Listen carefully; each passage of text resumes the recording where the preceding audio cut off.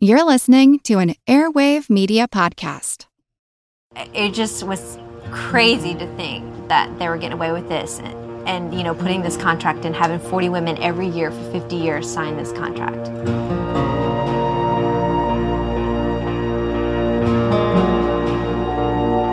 And that's when I made the decision, I'm going to do something about this. Guess what? The law is bigger than you. I'm right, you're wrong, admit it. The Raiders, they have no comment. The team has not yet commented on this lawsuit.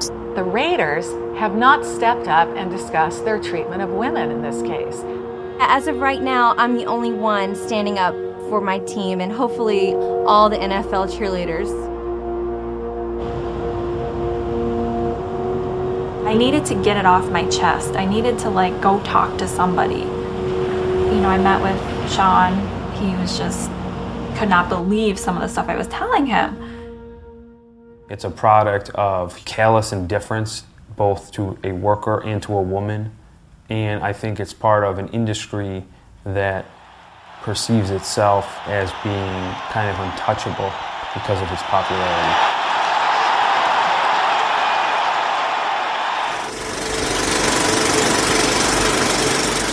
Hey folks, welcome to a special episode of The Projection Booth. I'm your host, Mike White. On this special episode, I'm talking with Wee Gu, the director of A Woman's Work, the NFL's Cheerleader Problem, and also talking to two of those NFL cheerleaders, Lacy Thibodeaux-Fields, the Oakland Raiderette, and Maria Pinzone of the Buffalo Jills.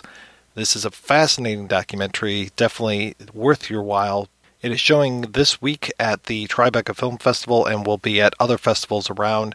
I have a link to their webpage over at the Projection Booth, which is projectionboothpodcast.com. Please enjoy the interview. Ladies, do you want to do some voice recognition? So, Lacy, do you want to say hi? Sure. Hi, Mike. This is Lacy Fields. I am the one who started the Raiderette lawsuit. Okay. And then we've got Maria. Mike, it's Maria Pinzone, and I'm the one who started the Bill lawsuit. We is going to introduce himself now for audio so that you know who, and we're just struggling with the chair. Sorry, it's one of those mornings. My name is Wee Gu. I am the director of this documentary. So we actually spoke when you were doing publicity for Who's Arthur Chu. Great. Well, we're going to talk to you again.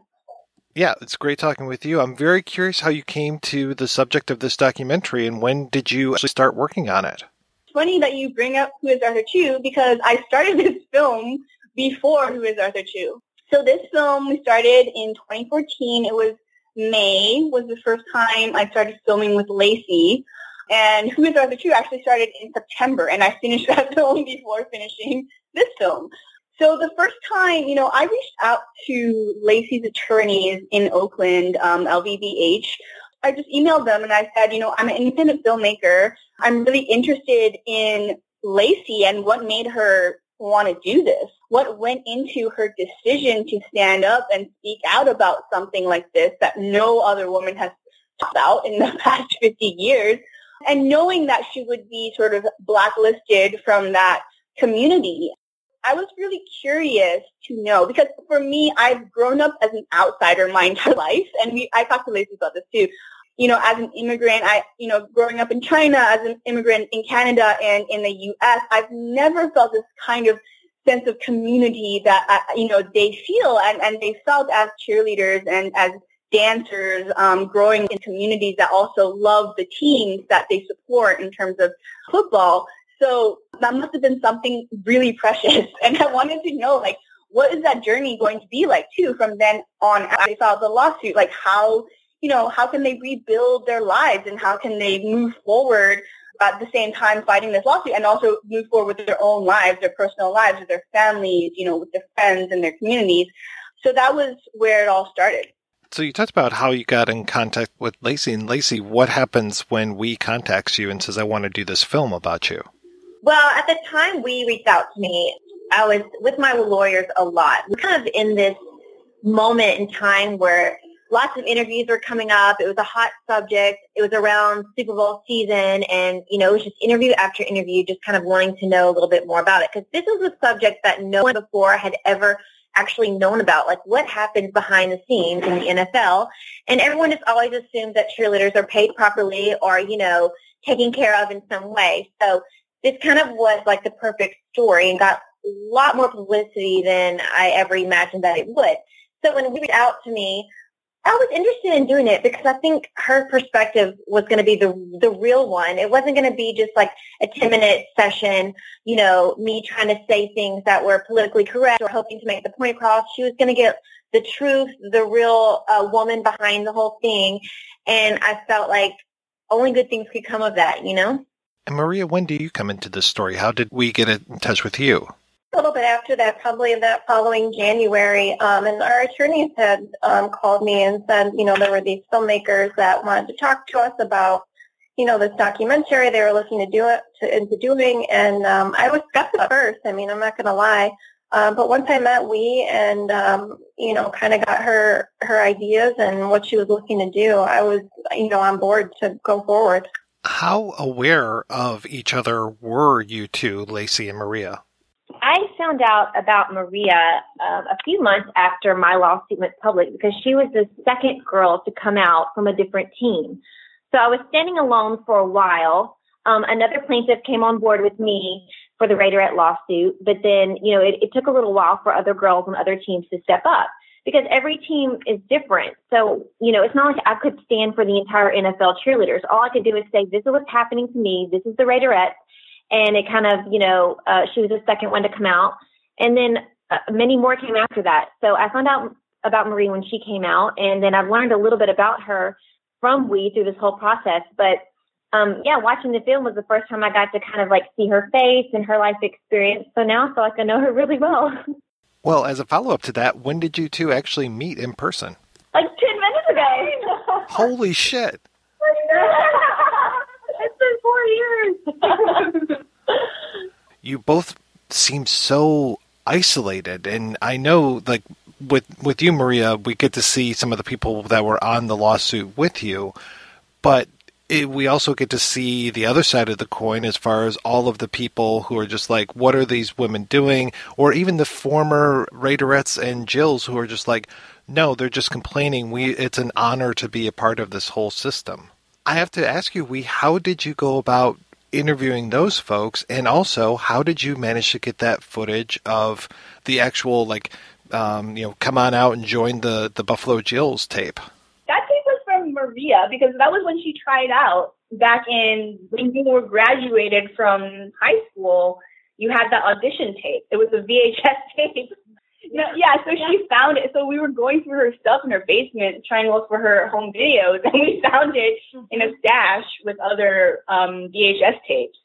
But so that's where that was from. And, I wanted to make this film, it's called A Woman's Work, and I wanted to understand women, how different women viewed this subject. So it was very important for me to talk to women who were former cheerleaders, who were, not necessarily supportive of this lawsuit. And in terms of the Raiderettes, it was a random, connection for a friend of mine she said, oh, I met someone, who worked for the Raiders and he knows these cheerleaders. I'm like, oh, really? I would love to meet them. And so, I met them, and then they put me in touch with the former Raiderette alumni. And then the organizer, she told me, we're going to be in Vegas for this reunion and a fundraiser to support one of our teammates. Would you want to come and film with us? I was like, of course. So I drove out to Vegas from Los Angeles, which was a really nerve-wracking experience because I did not know what to expect. I didn't know, how these women would view me. But I think they were excited to talk to me about their perspective and just, their history. And they're clearly very proud of their relationship and their history of, decades of being in this, what they call the sisterhood together.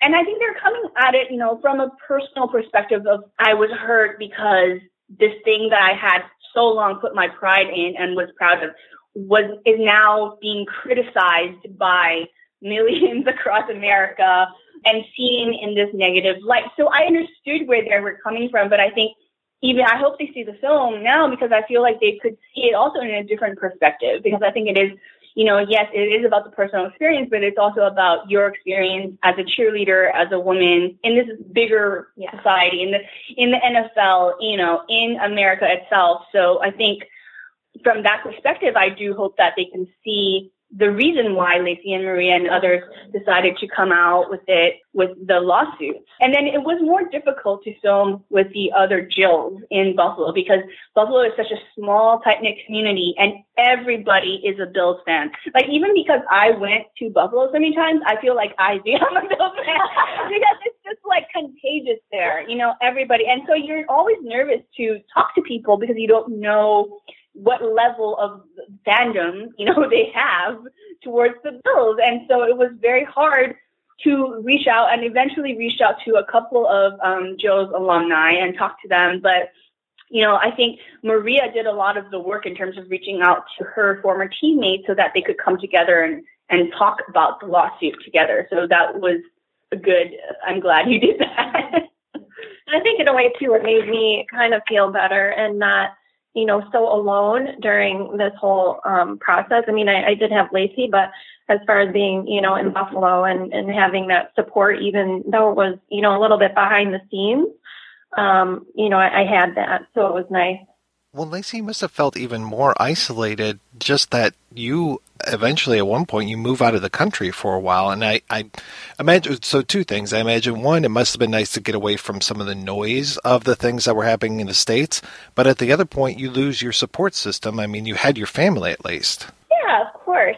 So what's so interesting about, you know, the former Raiderette when they're talking and, you know, they are so proud that they're Raiderette, that's what I don't think is quite clear in the film. But like, I myself was so proud to be a Raiderette. It was the best year of my life. And the friendships that I've made are so special to me and so important that I was willing to give it up to fight for them. Like, that's how special it was for me. And yeah, I mean, it wasn't an easy decision, but I did it knowing that there was a possibility that people would turn their back on me. And I don't feel like they turned their back on me. I felt like I understood why they could not stand with me because they wanted to try out the next year. This was like the best part of their lives, and I didn't want to take that away from them. So I had no hard feelings, honestly, about standing alone for a while because I was willing to give it up for them. I'm a mom. You know, I have 3 kids now. And like, I made that decision full-heartedly, knowing what was going to happen. And I don't regret it at all. It's special, but I mean, I hope at the end of the day, they can see that I did it to make their lives better in a way. This wasn't something we did for personal, you know, gain. We did this for, you know, future Jills, future Raiderettes. That part of it was huge. Did you notice a shift in attitudes? I mean, because this process of making the documentary was 5 years, the process of the lawsuits took forever. Were there changes in attitudes from the general public or even from your fellow teammates as you were going throughout this process? Yeah, I think for me, this is Maria, you know, the Jills, the former Jills that I cheered with, they came around a little bit more, which was more comforting. So as time passed, I mean, like you said, it was, you know, 4 years. They really, you know, reached out to me. And like I said, if it was behind the scenes, you know, so be it. But it was comforting to know that they were supportive. And this is Lacy. For me, during the process of all the publicity that was going on, a lot of things that comfort me were like the fans that called in the radio stations that I was interviewing, and they said, "We love the Raiderettes. You guys work so hard. We definitely think that you guys should be paid." And they were fully supportive and very vocal about that. And I think even years later, the Raiders have changed their contract. Their girls get paid. And although they may not know what it was like before, the new Raiderettes are very happy with the changes and they're having an awesome season. I've heard nothing but great things from the Raiderettes, the current ones. And so I feel like I had a big part in that. This is Weed. Definitely it was interesting to start this documentary in 2014 versus when we sort of wrapped up filming in 2017, 2018, because of the shifts, you know, in the world out there in terms of the Me Too movement and things like that, and the conversations around women and women's rights and even women in sports, I feel like has opened up so much more. And I think that has been really positive because I think people are just finally understanding that there shouldn't be these divisions between women, and the idea that, you know, cheerleading is a job, they're athletes, they're beautiful. All of those things can coexist, and all of those things should coexist, and their labor should be valued as work and be respected for that. I think all of those things now people are starting to understand. more readily. Because I think before, when I first started this film, when I mentioned the word cheerleader, people were like, what? Why are you making a film about cheerleaders? They're like, oh, why don't you make a film about Lacy's lawyers? They're much more interesting and they're so smart. You know, they have law degrees and they know blah, blah, blah. And I'm like, yeah, of course the lawyers are great. You know, they're so amazing. I would love to spend more time with them, but this is not what that is. I refuse to think that just because you have more education or you have the privilege of more education, that you're more valued as a woman, as a feminist, because to me, that's not what it's about. So I think now people are more readily able to see the gray in between and not just make everything black and white. Because I think that when you have the mentality of putting things into these boxes, it's very hard to continue a conversation. It's very hard to have a discussion that is actually productive. What's next for you? Not necessarily, the next press conference, the next this, but what's next for you and for the film? Where do you go from here, from the Tribeca Film Festival? From here, we will be able to show this film to a lot of people. I really hope also, with my team, my producer, Elizabeth, we have an impact producer, Jen. We want to show this film to young women, to girls who are, about to enter their workforce or who are cheerleaders in high school or who are in dance. You know what I mean? I want to show this to them and hopefully plant some seed of just questioning their realities and thinking about how they can empower themselves. I think that that's something that we would love to do. And beyond that, too, we would love to show this film to people in corporations, to football fans, people who, work in sports, love sports, because, again, our goal is to generate conversation and to generate a shift in thinking. So hopefully, whether, no matter how small that shift is, that's one of our goals. Well, I want to thank you very much for your time today. Lacy and Maria, thank you so much for sharing your stories, and we thank you so much for making this film. I really appreciate it. Thank you.